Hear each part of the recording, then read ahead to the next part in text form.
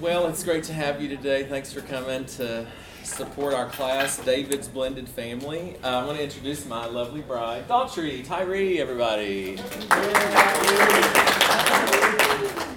Daughtry and I have a blended family ourselves, and we can tell you that it's not nearly as dramatic and complicated as David's blended family, thankfully.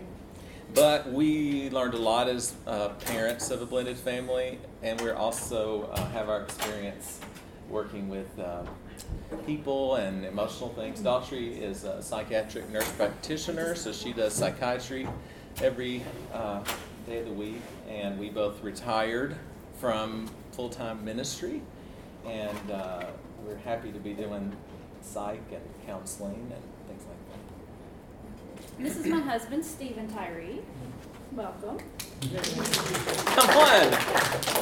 And so he actually is the only person I know who has held full-time position as a minister in a blended family, because there aren't a lot of, married, remarried, blended families in the church. And so I think his experience and what he says is very valuable. Due to the grace of God and graceful elders.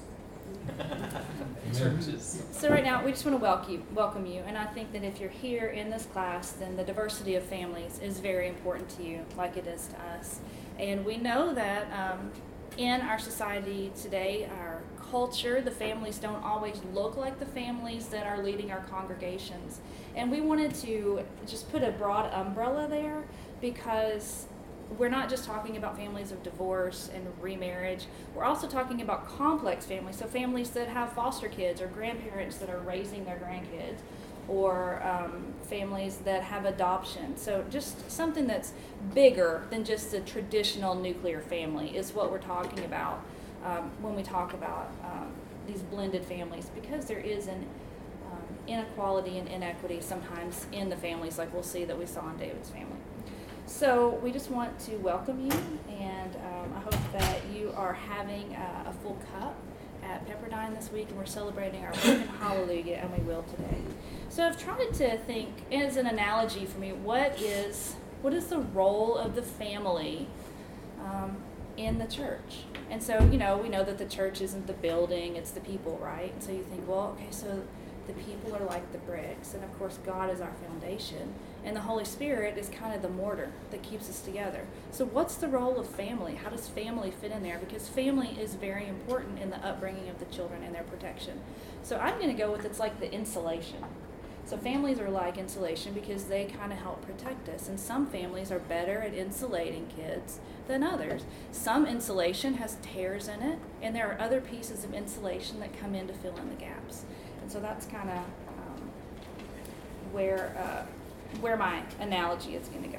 So at this time, I'd like to introduce Stephen Tyree, who's going to come in and talk about David's blended family. Thank you, Daughtry.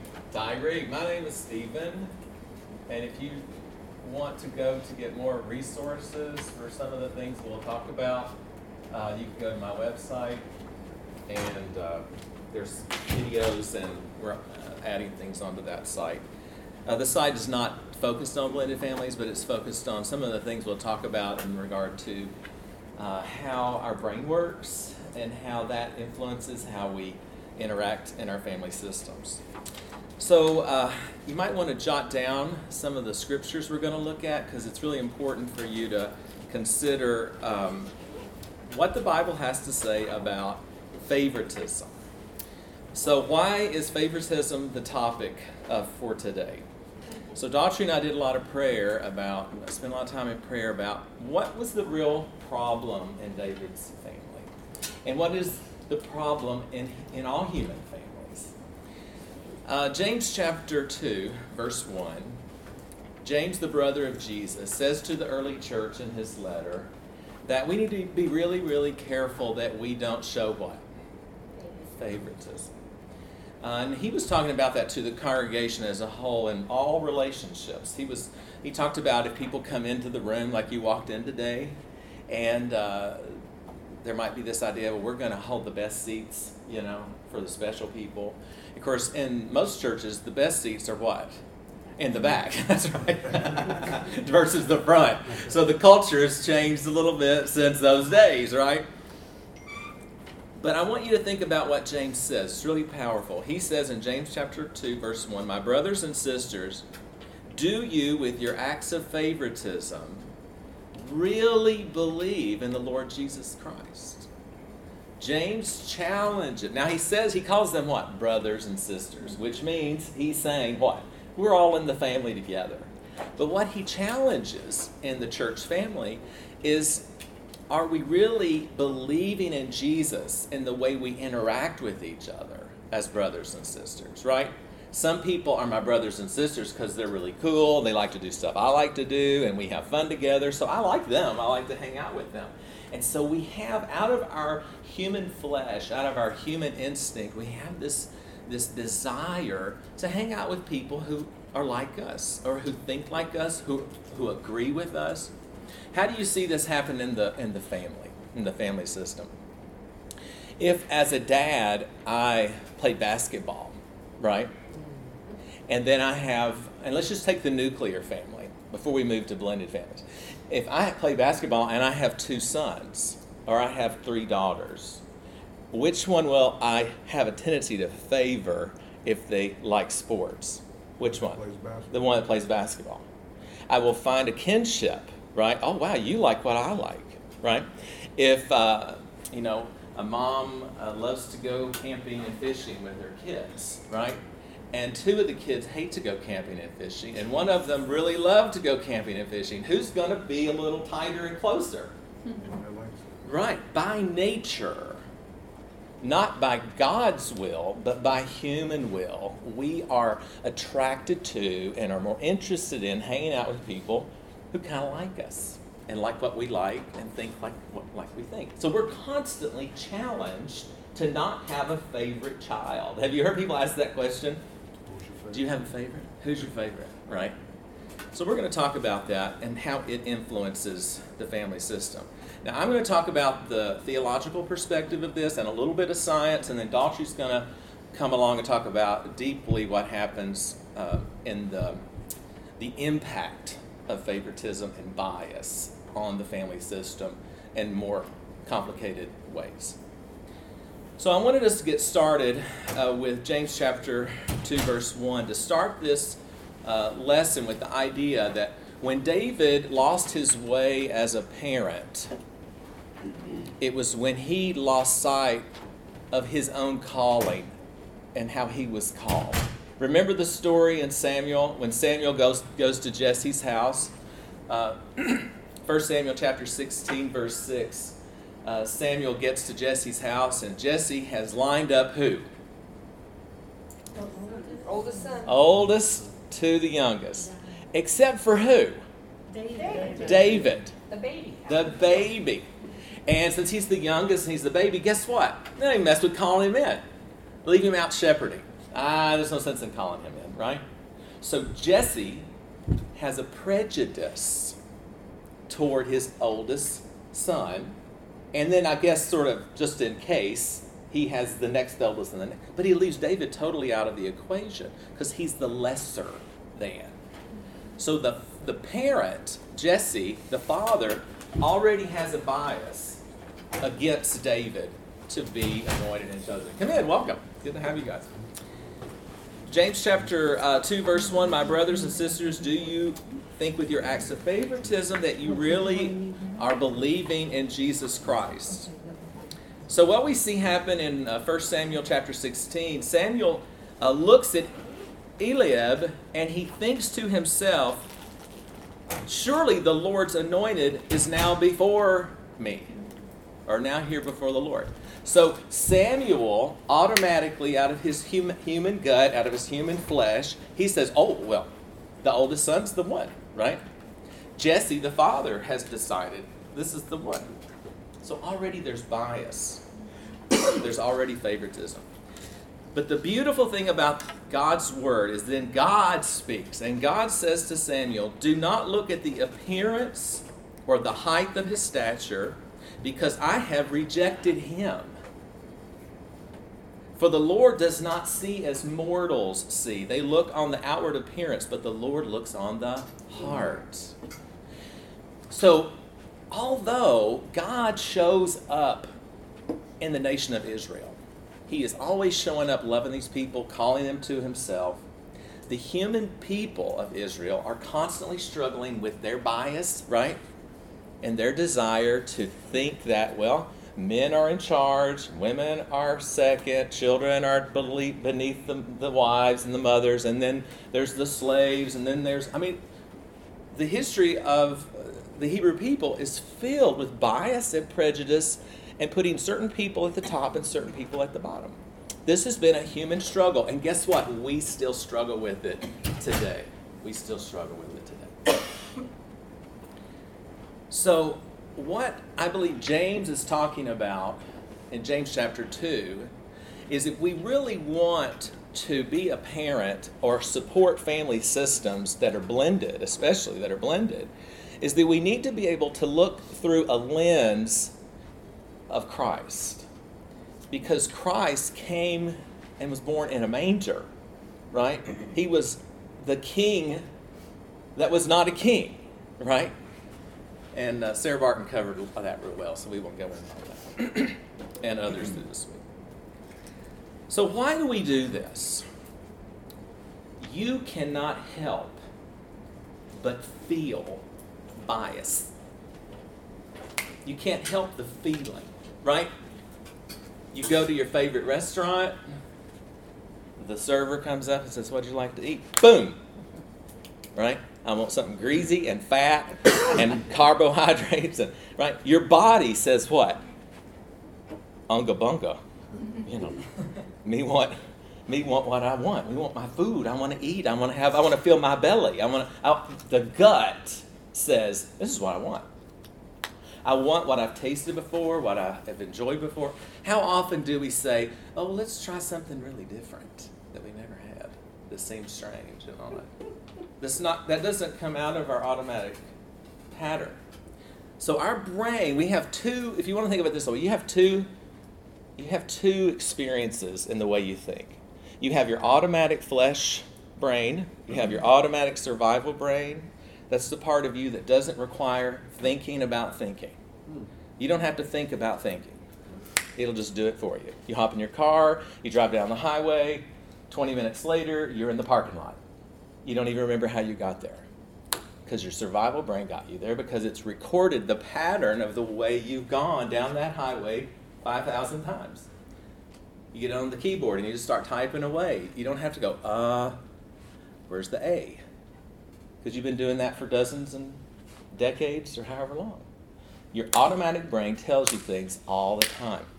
20 times faster is your automatic brain.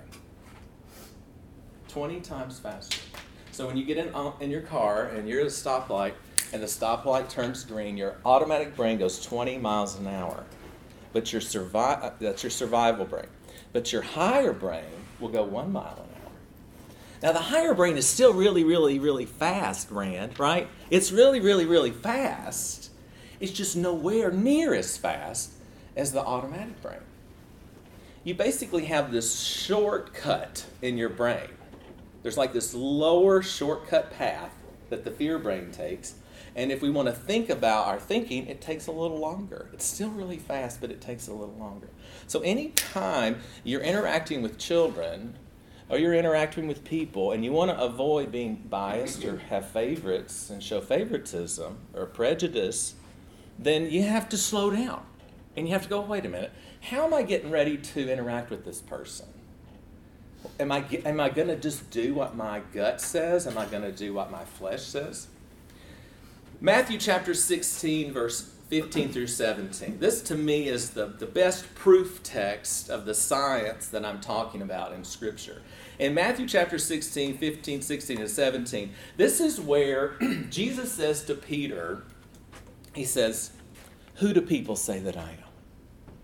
Who do people say that I am?" And Peter says, "You are the Christ, the Messiah." And Jesus says, "Well done." But where does Jesus credit his thinking from? Is it his higher brain, his spirit, or his survival brain? Spirit. That's right. He says, flesh and blood did not reveal this to you, Peter, but God did. So what Peter's saying there is that we, every day, we wake up and we go through life and we live our life and we interact with people. And every day when we interact with people, we have an automatic thought, we have an automatic feeling, and it happens to us. Oh, I just feel this feeling. My kids get off the bus, or I pick them up at school, and they jump in the car. And one of those kids, whether they're your birth kids or adopted kids or blended through marriage and remarriage, whatever's happening, one of them is going to be a little more fun to you than some of the rest. Right? Their temperament may be a little different than your temperament. What they find funny and interesting will maybe be different than what you find funny and interesting. Right? This isn't about good and evil. It's just about the idea of why do we sometimes have a little preference towards certain people or certain children? Because we relate to that pattern. Yes, yes.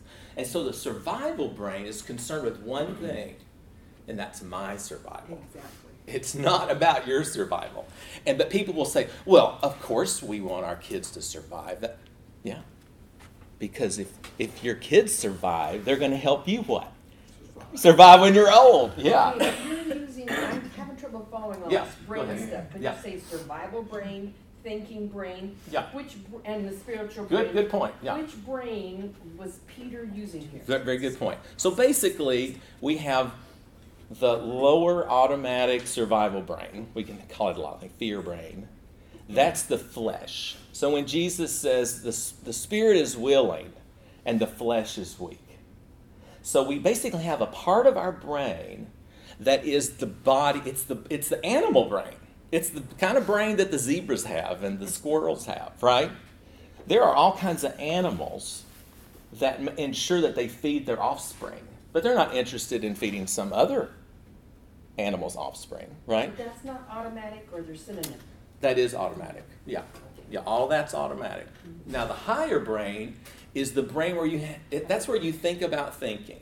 The prefrontal cortex. Yeah, that's your higher prefrontal cortex.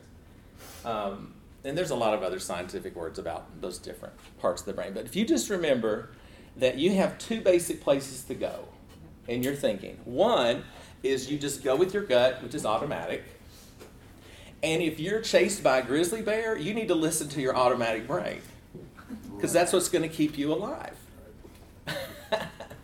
But if you see a person that's different from you, or thinks different from you, or has a different perspective than you, then we need to check in with our higher brain, which checks in with the Spirit of God, which checks in with the truth of God. We will not hear, primarily, we're not going to hear God's message when we're just acting out of our fear and out of our survival. So Matthew chapter 26, and thank you for those. Those are great clarifications. We need to have that. The spirit is willing and the flesh is weak. Matthew chapter 26, verse 41. Do you remember that story? What was happening? Jesus says, hey, can you guys just kind of hang out here and stay alert? What did their body do? Fall asleep. Their body got tired. Did they have good reason to be tired? Well, of course they did, right? So just stay awake. Just stay awake. Just keep your mind on what God is wanting you to do. And what they do? Fall asleep. They fell asleep because they weren't vigilant, listening and pondering the will of God. They were caught up with being human and being fleshly, mortal beings. Remember what Samuel was getting ready to pick the oldest brother. Jesse was ready to pick the oldest brother, but it was God who said to Samuel, no, Samuel, you're barking up the wrong tree. Because God doesn't see as mortals see. So that same language, the language of mortals, mortal thinking, fleshly thinking. When you read that in Scripture, there's brain stuff behind that, right? Paul talks about having the mind of Christ. Well, the mind of Christ doesn't live out of fear, right? Right. The mind of Christ lives out of hope in the glory of God and the power of God. All right, let's move to 2 Samuel chapter 13. So how does favoritism affect David's blended family? Wow, what a family this was. David has an oldest son, his name is Amnon. Remember the story of Amnon? Now, Amnon has a different mom, right, than Absalom and Tamar. Amnon is the firstborn of the family, right? Now remember, David was what? He was the baby boy. So you would think that if anybody would get this idea of not showing favoritism, it would be who? David. It'd be David. But he doesn't. By the time he's having kids, this is long ago.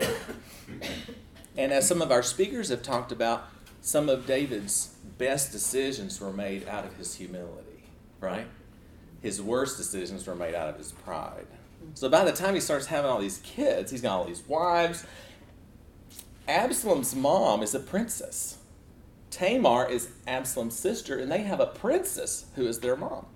Do you think that power difference could have affected his relationship with his kids? Yeah. It might with us, it might happen like that in our culture. So here we have David. He has Amnon, who's the firstborn. Amnon rapes Tamar, who's his half-sister. And David says, wow, that's too bad. Amnon's my favorite, right? I really like Amnon. So David's favoritism for the firstborn. Now, why is he favor the firstborn? Because what's he learned from his culture? Not from God, but from his culture. Amnon will be king. Amnon will be king. And he is going against the very lesson he learned from God when Samuel chose him as God's prophet. So you can see how hard this is and how easy it is for us to get caught up in favoritism in our own family systems. And then, of course, the story is just a horror story. It's awful what happens. And then, of course, Absalom, kills Amnon. And then Absalom never has the same kind of relationship with David ever again. Totally changes. Absalom never looks to David the same way. He begins to see David as what? Opposition, adversary. I'll take the throne, right? And this just keeps bleeding out from generation to generation. David's blended family was a mess. But before we get a little haughty and prideful, we have to realize that we struggle with this today, right? John 14, verse 26, Jesus said, I have to leave so the Helper will come, the Holy Spirit. And so the early church needed to be indwelled. They needed to know that you're indwelled with the Holy Spirit. That the Holy Spirit will come and teach you how to treat your children, how to love your children, how to love your adopted grandchild, how to love your adopted child from China, or it's how to love your daughter born to your wife who's not your birth. I hate the word step. You won't hear me talk about it. That's it. That's the last time I'll say it. That word is biased in and of itself. So what word do you use? They're just my kids. Doctor's going to talk about that some more. Oh, okay. Yeah. You use whatever, you feel like you should use. But I hate it when I go to school, pick up my daughter, who's been my daughter since she was 3, and the secretary of the office tells me, yeah, you can't pick them up because their mother hadn't signed the paper to say you can pick them up yet. We'll talk about that some more. We have to slow down and take some breaths and check in with what God is calling us to do and how God is calling us to interact with our children and with other people's children. Favoritism versus giftedness. Romans chapter 2, verse 11. Paul says there is no favoritism with God. Cool. Wow, that's cool, huh? There's no favoritism with God. Then why did the Hebrew people constantly struggle to think that some people were above other people, right? Well, God clearly tolerates the Hebrew people dealing with life like they do, right? Anytime you're confused about the Hebrew Bible, read Jesus, and Jesus will explain what frustrates you about the Hebrew Scriptures. In the Sermon on the Mount, that's what the whole sermon is about. Jesus is constantly saying, okay, here's the deal. You have heard it said, now listen to the fulfillment of all that. In other words, the Hebrew Scriptures are taking us toward what? Jesus. And Jesus says, hey, you're still sort of hanging on to some ideas from the past that aren't accurate. They're not fully accurate. So let's bring that to fullness. Romans chapter 2, verse 11, there is no favoritism with God. So then, doesn't God pick people to do certain things? Yes, he does. For example, let's say you have 2 children. You might ask the oldest 14-year-old child to babysit the 4-year-old child while you and your spouse go out for dinner, right? Now, is it because you favor the oldest? You don't have to favor them and be biased toward them to say what? This person's gifted with the ability to do this job, right? God sometimes picks people and says, this person's right for this job at this time in history, right? That doesn't mean that God thinks they're less than, even though the culture thinks what? They're less than.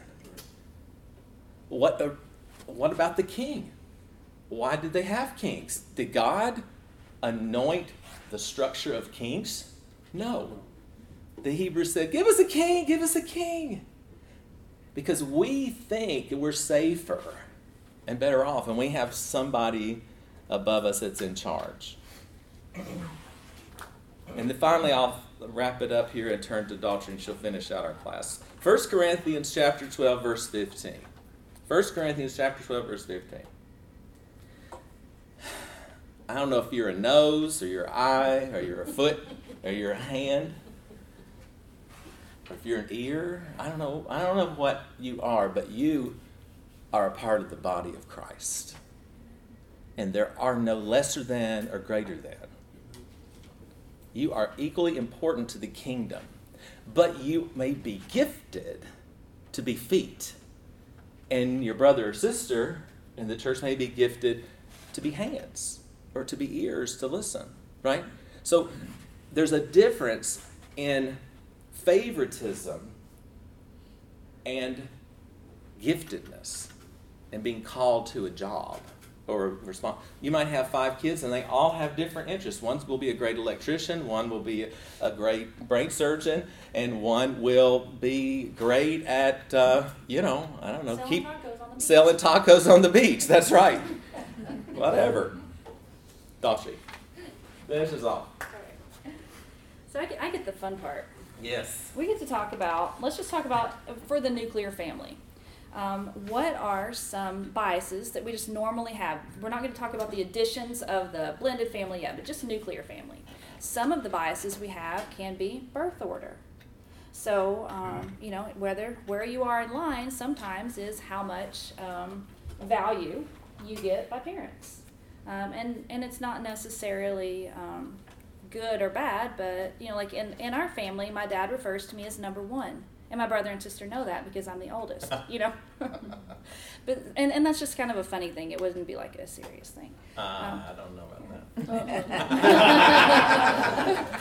There's also gender bias. I have a lot of clients or patients who will say, it's really not fair the way that my older brother gets to go to a football game without my parents there, but I'm not allowed to, and we were the same age when that happened. So gender bias is definitely something that does happen in nuclear families as well as blended families. And then skills, like Steve talked about earlier, who's good at basketball, who's good at math, those kind of things. Sometimes different parents value more than other things. And then sometimes how the children actually look or how they act. Because there are times when, my son who looks like his dad, if he doesn't take out the trash, I'll say, that's your son, right? You didn't take out the trash, you're acting like your dad. And there's a bias there. Or if he gets a really good grade at school, I'm like, well, that's my son. Amen. You know? But we do that. We use possessive pronouns to kind of describe, and it's just something that we do. We don't think about it. But we use these possessive words. That's my child. That's your child. And we do that even in the nuclear family, not even mentioning, a blended family. But the complex family does have unique challenges of its own. And one of the reasons is there is sort of a protection in the nuclear family that we do not have in a complex family. And the protection is when you have a natural child or a biological child, there is an inclination for that child to accept you. I have so many patients or so many kids who, like their mom might be a drug addict, but they have this desire that they want their mom. There's just a natural gift that kids want their parents, right? And so that's something that sort of, I feel like, protects the nuclear family, because when you have a complex family, you have more people in it.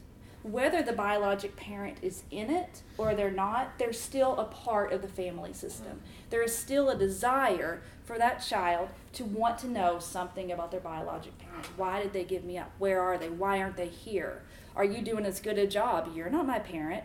How can you parent someone if they don't call you mom?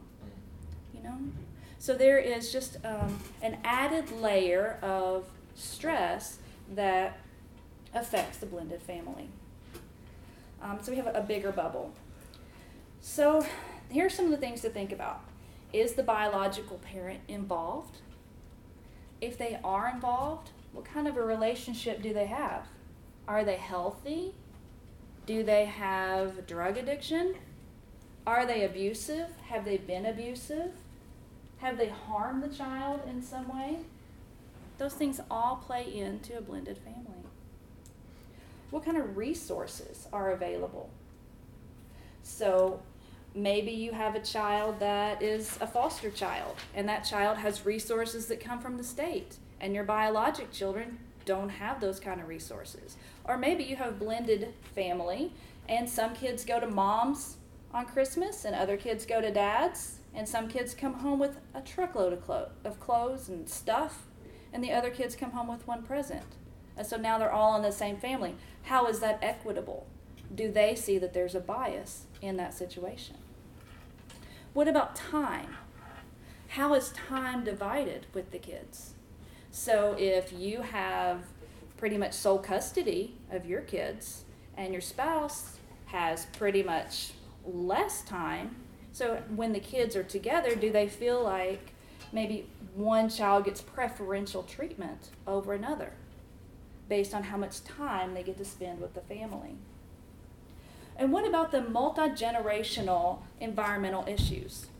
So if there are grandparents involved, do they treat the grandchildren the same? Do they give their biologic grandchildren more gifts, more time, more attention? Do they use the possessive pronouns with their own grandchildren and not with the bonus family? I don't really like the word bonus either. Yeah. So We haven't got a good word. yeah, there's not a good word for it. It's just family. It's just family. So I wanted to share with you just a few comments that we have, that I've experienced, and things I've learned from. And some of these comments are things that I think we really need to educate each other on, because I think the terms that we use are so important when we talk about blended families. And so I've had people say, well, which kids are really yours? Yeah. Yeah, which ones are really yours? Maybe a different way to phrase that could be, how did you guys blend your family? How did this happen? What does it look like to you? There might be a better way to say it. But, so when we came to our family, I birthed 2, and he had Birth 3. Three. Imagine that. I should definitely be your favorite.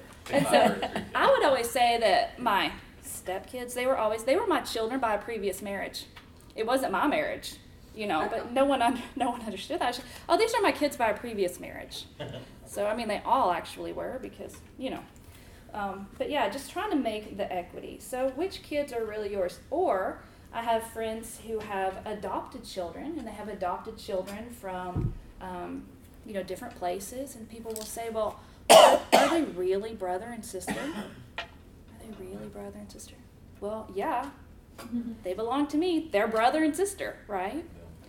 And then I heard someone say to me, well, and she had the best meaning heart, and I really appreciate that she said this because it helped me to kind of understand her perspective. And she said, well, God can do good things through sin. God can do good things. So when she was saying that, she was saying, because you're divorced and because you're remarried, there was definitely some sin involved, or you wouldn't be in this situation.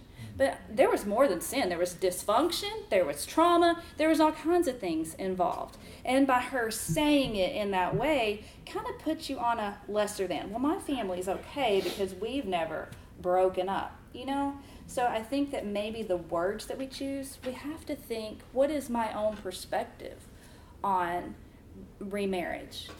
So I don't feel like I'm divorced, I'm married. I was the mother of a child when I was 16. I'm no longer a teenage mother.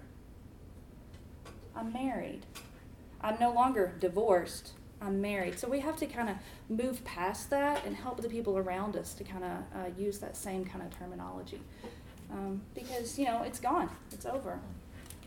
And then this was really important. I have a friend who is adopted. And she was little at the time, and I was just teasing with her. And I was like, it's not really fair that you get to celebrate your gotcha day and your birthday. How is that fair? She goes, well, how is it fair that I never got to meet my mother? Mm-hmm.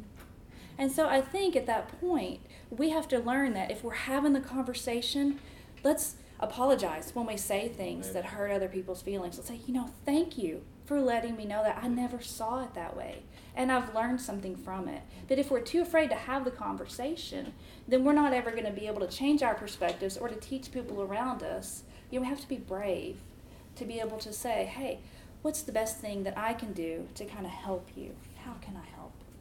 So those were just some comments that I just felt like we can use to kind of to teach people around us that it's just a family. It's just a bigger family with a bigger bubble. And so then I also want to talk about how the church has seen complex families in the past. So I want you to think about your church. How many programming things go out for blended families? How many times do you see programming for how to get along with your step-siblings? How to not take your sister's clothes to your dad's house? How to not be annoyed with your step-parent? We don't talk about these things in church. And when we're doing programming things, we typically look at the nuclear family. Well, when kids are spending half time with one parent, half time with another parent, they're not typically able to do all of the things at church, like the typical kid who can be there every weekend. So I think that just in leadership, we need to think about that, take that into accountability so that we can program with those kids in mind that have less time availability. And how many kids in a youth group that are leaders belong to blended families? We don't have any at our church. How many preachers have you ever known who were divorced, remarried? We knew a friend who had been in ministry for a long time, and his son actually lived in sin with a woman as an adult. He was 21, 22. And the preacher lost his job because his son was not, meeting the expectations of the church. So I think we need to have some of these serious conversations in our home congregations. What do we see? What do we feel about this? One of the biggest problems that I see is when we look at these families, we say, what's wrong with you? what's wrong that happened to make this family like this, instead of what happened to you. So they did a study in the 1980s, and it was called the ACEs, or the Adverse Child Events, and they found that children who go through trauma are more likely to have diabetes, to die young, 1,000 times more likely to commit suicide than kids who don't go through trauma. And question number 6 on the ACEs was, have you lost a parent to divorce or death? So these kids who have been through a trauma, such as divorce, such as adoption, 90% of kids who are in the foster care system are suffering with either depression or anxiety, some sort of a mental illness. And that's what I see in my practice quite a bit. So what can we do about it? We can see the family as God sees the family. And we can see these kids as divine and made by God to fulfill His purpose. And so when we have the opportunity to sit down with them and to listen to them, we can do it without judgment, and we can be careful of the words that we use. One of my favorite things is, how can I help? What can I do? We don't have to know the answer. A lot of times we can talk to the individual family. What can I do to help you? You're overwhelmed. You've got 5 kids. Can I take one for a few hours? What can I do to help your situation at this time right now? So, Can you take all of them? yeah. Yeah. And so each family has specific challenges. With our family, we got together because our girls were best friends, and our girls were 6 weeks apart. So we had 3 kids within 13 months, and then the 2 little kids. And so our girls were either best friends, loved each other, they were totally against us, they were like a tight team, or they hated each other and they were punching each other, and it was just all chaos for the whole family, And so if there is a specific challenge with each family, identifying that challenge and being able to reach out to your close friends and say, hey, this is what's going on. What are some things you can do to help? So I do believe that resilience is possible, but I believe that resilience is only possible through God. And so by praying for these families, by teaching these families that God is there, you are not alone. And in these families, there is a lot of feelings of isolation. And so just saying, hey, you're not alone. I have a friend who has adopted children, and so she meets with a support group. And it's a Christian support group, just to kind of say, hey, we're in this together. We're going through the same kind of things. And so if churches can have things like that available for people, I think that's awesome too. So, and then my biggest advice that I've ever gotten, I guess, my favorite advice is, it's hard to raise kids. And it's even harder to raise kids who don't want you to raise them. And one of my favorite pieces of advice that I ever got was, love them anyway. Love them anyway. And so if there's anything that anyone ever asks you, what can I do to help blended families, just tell them, love them anyway. Because they're going to grow, but if they know that they love you and that you are a safe place for them, and you are an insulation from the world to protect them and to teach them and to point them where they need to go, then you're on the right track. Amen. All right, so let's take questions or thoughts. Yes. Well, I see something that I feel like is overlooked, and that's single parents. Absolutely. Yeah, absolutely. Because, even just singleness within the church. Absolutely. I spoke at a single mom. I did a workshop for single moms, and these moms were all single because they had come out of abusive relationships, and the whole session was about safety and boundaries and valuing yourself as a child of God and being able to say, it's healthy for me to be safe. Because again, they often, now of course there's lots of different situations in singledom, but being able to encourage people that, number one, God loves you, and going back to favoritism, God loves you just like He loves the rest of us. Mm-hmm. That a single mom is not somehow less than in the church family. The blended family isn't somehow less than in the church family. Good point. Any other questions or thoughts? Yeah.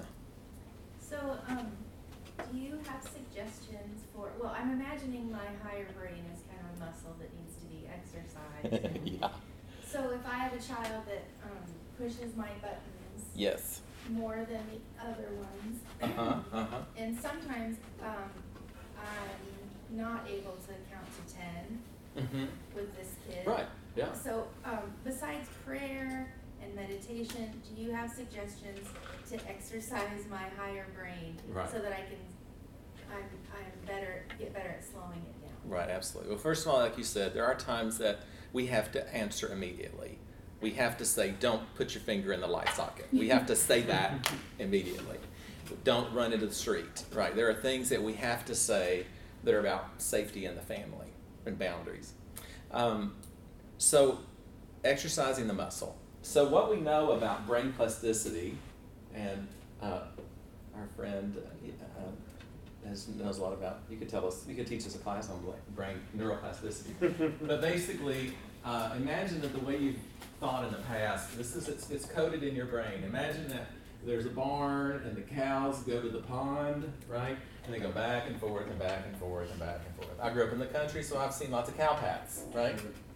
So inside of your brain, there's a coded path that takes you get triggered, whoo, I feel this, and I do this. So we are automatically moved to that, out of that automatic brain. Now, what we can do is over time, if I do a new thing, and I do it, and I do it, and I do it, and I do it, guess what happens? It becomes dominant, and the old pattern changes. So, and this is very simplified, but so then we have to ask ourselves, like my oldest son is just like me, right? What's a possessive pronoun? My You said my oldest son. Our oldest son. Sorry. There you go. The automatic brain. That's right. Our oldest son. We just can't win at this, can we? He and I do this. Not so much now, he's 27. But as an adolescent, it was like this all the time. And I had to learn to slow myself down and say, why am I so scared of him? Because, see, this 20 times faster is your fear brain. It's your survival brain. And so if you boom, what do you say that? When you go to that, that's anger. Anger is a secondary emotion, and it's born from the fear. I'm dysregulated, I don't feel okay, and my son looks at me, and I interpret his look as, you are the stupidest parent on earth.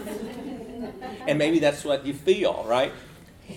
I want to teach you a trick. Yeah, This go is ahead. really, really cool. I learned this in school. Okay, so you know your ABCs? Yeah. Okay. A, B, C, D, E, F, G, H, I, J, K, right? You could do them in like 2 or 3 seconds. I'm going backwards. Go ahead. Okay. Do it. Or add. Z, Y, X, W, V, V, D, C, X. I don't know. I have to sing it. Okay. And then you know your numbers, 1 to 26, right? You could do 1, 2, 3, 4, 5, 6, 7. You could do that like less than 5 seconds, right? Now let's put them together. Do it out loud. A1, B2, C3, D, 4, E. Yeah, it's harder. Because you have to think about it. You have to think about it. And the reason is not automatic. Exactly. Right. So we automatically, can go to these things that we've learned, and we have super highways for it. But the things we don't have super highways for, you have to think about. And you cannot think about 2 things at one time. You can't think about being mad at your child and being in the presence of God at the same time. You can't. Right. And so something that people do to kind of flex that muscle is they bring themselves into awareness. So, and you have to practice this when he's not in your presence, But like people will take, a deep breath in, count to 6, breathe out, count to 8. And you'll have to do that over and over, and eventually that becomes automatic. But that's something that has to be practiced over and over. Or you can bring yourself to awareness, like, what do I see right now? What do I feel right now? What, just the physical sensations around you. Practice that 2 or 3 times a day, and then eventually you'll be in that situation. You'll feel your heart rate racing, and you'll be like, oh, Right. I feel my heart racing. And then you can bring your mind to something that's not automatic. Right. Well, And we're teaching that to young children in school. Yeah. right, which is wonderful. Are we? More, That's awesome. more mindfulness. Yeah. But the key is you have to practice it all. Practice, the- practice, practice. That's right. That's exactly right. It is not I did that once last week. I don't know why it's not natural. We have to do it, constantly, all the time. The more we do it, here's another little tidbit. It takes about 12 weeks to create a new habit. It is not going to happen in a week. It's not going to happen after that one great sermon on Sunday morning. It takes at least 12 weeks to create a new habit. In other words, you're going to feel really uncomfortable doing this new thing for at least 7 or 8 weeks, and then it's going to start. It's just like any exercise you do. One other thing about what Amy you're talking about with that question is, you also can give yourself, as Dr. said, if you're just really feeling like, oh my gosh, they know I don't know what I'm doing as a parent, right? The children don't know that I have a brain. They don't, but they know that I'm really scared that I'm messing up. So we can give ourselves a break to take a breath in the interaction by saying to the child, hey, can you tell me what's happening for you right now? See, when I turn that back, like let's say they just tell me, you're the worst parent in the world, or you're not my mom, or you're my dad, but I wish I had a new one, whatever. Then what's that like for you? And then you're able to take some breaths while they're talking more. And then you're able to go, wait a minute, they're really overwhelmed, which means they're scared. And they don't think they're going to get what they want. And for them, survival is based on what? Them getting what they want. They think that's, if they don't have their iPad back in 10 minutes, then their life is going to end, or their phone or whatever. So for them, another thing is expectations. So you get this for free. All this is all for free, actually. So imagine, expectations are like this little balloon, and it's sort of out there, floating out there. The distance between where I am and where the balloon is creates anxiety, depression, grief, fear, okay?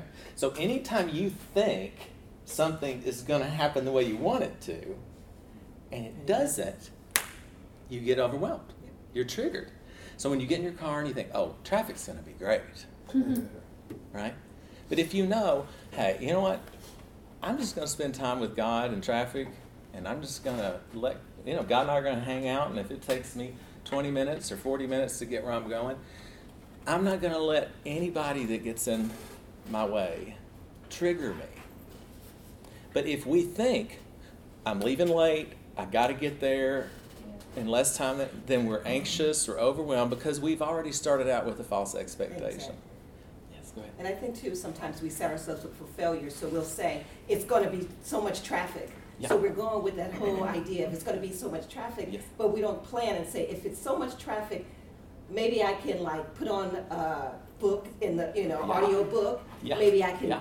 decide to, have alternatives. Yeah. Instead of saying, Yes. this is gonna happen, Yes. say, well, if it happens, then what else can I do? Yeah. So Good. we don't set ourselves up for alternatives. That's exactly So right. then we set ourselves up for failure because we're Mhm. always saying things that are going to come true, Right. and they do come true. That's right. That's right. Yeah. I was really struck by what you said, Daltrey, about how little as churches we have to offer for support, like classes and so forth for blended families. And I was just wondering, are there what resources are out there to help churches to be able to address that? We had a workshop Did in you? Deal. Yeah. Who did that? I think his last Oh, name is Deal. Deal, And he's okay. on the lecture circuit here. Okay, Okay. And he can come to your church and do a workshop on blended families. okay. And And it's by on the the way- radio. And by the way, can you Susie Brown is here, and she has information with her about divorce care that she does in her church. Well, it's not actually divorce care because I strongly believe that early divorce recovery needs to be gender specific. And Yeah. so I specialize in Women going through Yeah, divorce. women Thank going you for through correcting that. divorce, Yeah. And we're trying to develop some stuff for men, but Good. this is helpful information too. Yeah, and that's a good point too about having a safe place. Another thing I wanted to say is that it's also difficult sometimes to know what to say, because sometimes It's the really hard. situation is the elephant in the room. So it's not Right. because somebody doesn't want to say a caring thing, it's just that they don't know what to say. And this often mutes the church, so the church says nothing Right. because we're scared to say the wrong thing. Exactly. Mm. Well, and you know, that's why open-ended questions are always safer than closed-ended questions, right? Like if I meet you and I say, hey, where do you work? And you say, I just got fired. I don't have a job. Thanks a lot, right? But if I say, hey, what's kept you busy this week? That's really wide open. It can go anywhere. So if we, and again, that goes back to, we got to think about having open questions. Yeah, and we do that with our children. Because sometimes we will make assumptions about our kids and we'll tell them what they're thinking. We'll tell them what, oh, so, you know, you just don't want to do what I say, right? So, kind of a different topic, but Yeah. As kids who grow up in blended families get older and enter into their own relationships, what Mhm. kind of things do they take with them, like from that experience as opposed to someone who comes out of a nuclear family? Well, as in addition to what Daltrey talked about, that there are certain traumas and that the children take with them. But basically, there's a lot of really good research. You can research John Bowlby and attachment research. But basically, all of us have an attachment response. So all of us were little ones. And if I were, okay, for example, I had a client in therapy who had an older sibling. He was the oldest, and then his little brother was born and had health problems. So the parents, those were good people, but guess what they did when they had the sick baby? Focused totally on the baby that was sick, and then the child continued to have health problems all through adolescence, all the way up to adulthood. So guess what? There's an attachment injury there with the old. There's no abuse. We might not list it as a trauma, but this, even though it was in a blended family, this older sibling automatically had this attachment perspective of people really don't care about me. People really don't, they're not going to be there for me. And so that person tends to have an avoidant attachment. They tend to meet people and go, hey, you probably don't want to hang out with me. You're probably not going to be there for me. And so that comes not only in blended situations, but just sometimes even in nuclear families where there's something happening, or if there's problems. There are people who stay married for 60, 70 years and they don't get along. Have you ever heard of that? And so the kids sometimes are affected by those parental systems. And so moms may be not feeling that dad loves them, there's this stress in the family, and there's not ever a divorce, but yet there's still the stressors for the kids, and the kids can go, oh, well, I'm going to pursue people to get them to like me, and other kids will say, yeah, people aren't going to be there for me. Basically, when you meet a human being, they're going to tend to have an avoidant attachment, which they're like, I'll take care of myself. I'll go alone. I'm good without any help. And then other people are like, oh, hi, how are you? Let me talk to you. Guess what I am? I'm a pursuer, right? I'm a pursuer. I want to add one more thing, Yeah. a different kind of situation. So I do have several kids in my practice who have one parent that might be a Christian or a believer or who really wants really good things for the kids. And then they have another parent who may, when the kid comes over, they will let them smoke pot with them, or they will drink with them, or they'll say, you know, your mom doesn't really know. And then so there can be a lot of tension between the parents, and they don't raise the kids with the same sort of values. And that can be really hard on the kids. And when we can identify that and just kind of sit with the kid and just, you know, it does take a village. And so if there are friends at church you have, and you know that when your kid goes to, you know, their bio dad's house, there can be some trauma there. If you have friends that are modeling the same things you are, and the more you can get your kids with those people that have the same values as you, but you have to really have a tight, close relationship with people, because sometimes it's hard to identify that. Sometimes people, you know, when people go to church, they put on this face like, hey, everything's okay. And it's really hard to kind of be vulnerable. And so when we are vulnerable and say, hey, you know, I've raised kids too, and it's probably the hardest thing I've ever done. Is there anything that I can do to kind of help you in this situation? I think just being vulnerable and kind of being aware of situations that can happen like that. And I think congregationally we have to remember a sermon's not going to nail it, and a sermon series is not going to nail it. People need a few people to get with that they can hang out with. and they have comfort, encouragement, and safety. If you have a little small group who, it's open to everybody, but you have some safety there. You can do a 3-week series on something like that, but if you don't have a place where people are saying, hey, let's, there's some ladies that they're all single and they go out for lunch every Sunday together, and they meet a single mom and they're like, hey, go out with us. It's not a formal, preacher-led event. Organic, right? It's organic and it's relational. And that's what people need, is they need relationship with God and relationship with people who know God and who live that out. You guys are awesome. Thanks for coming. Thank you. Blessings.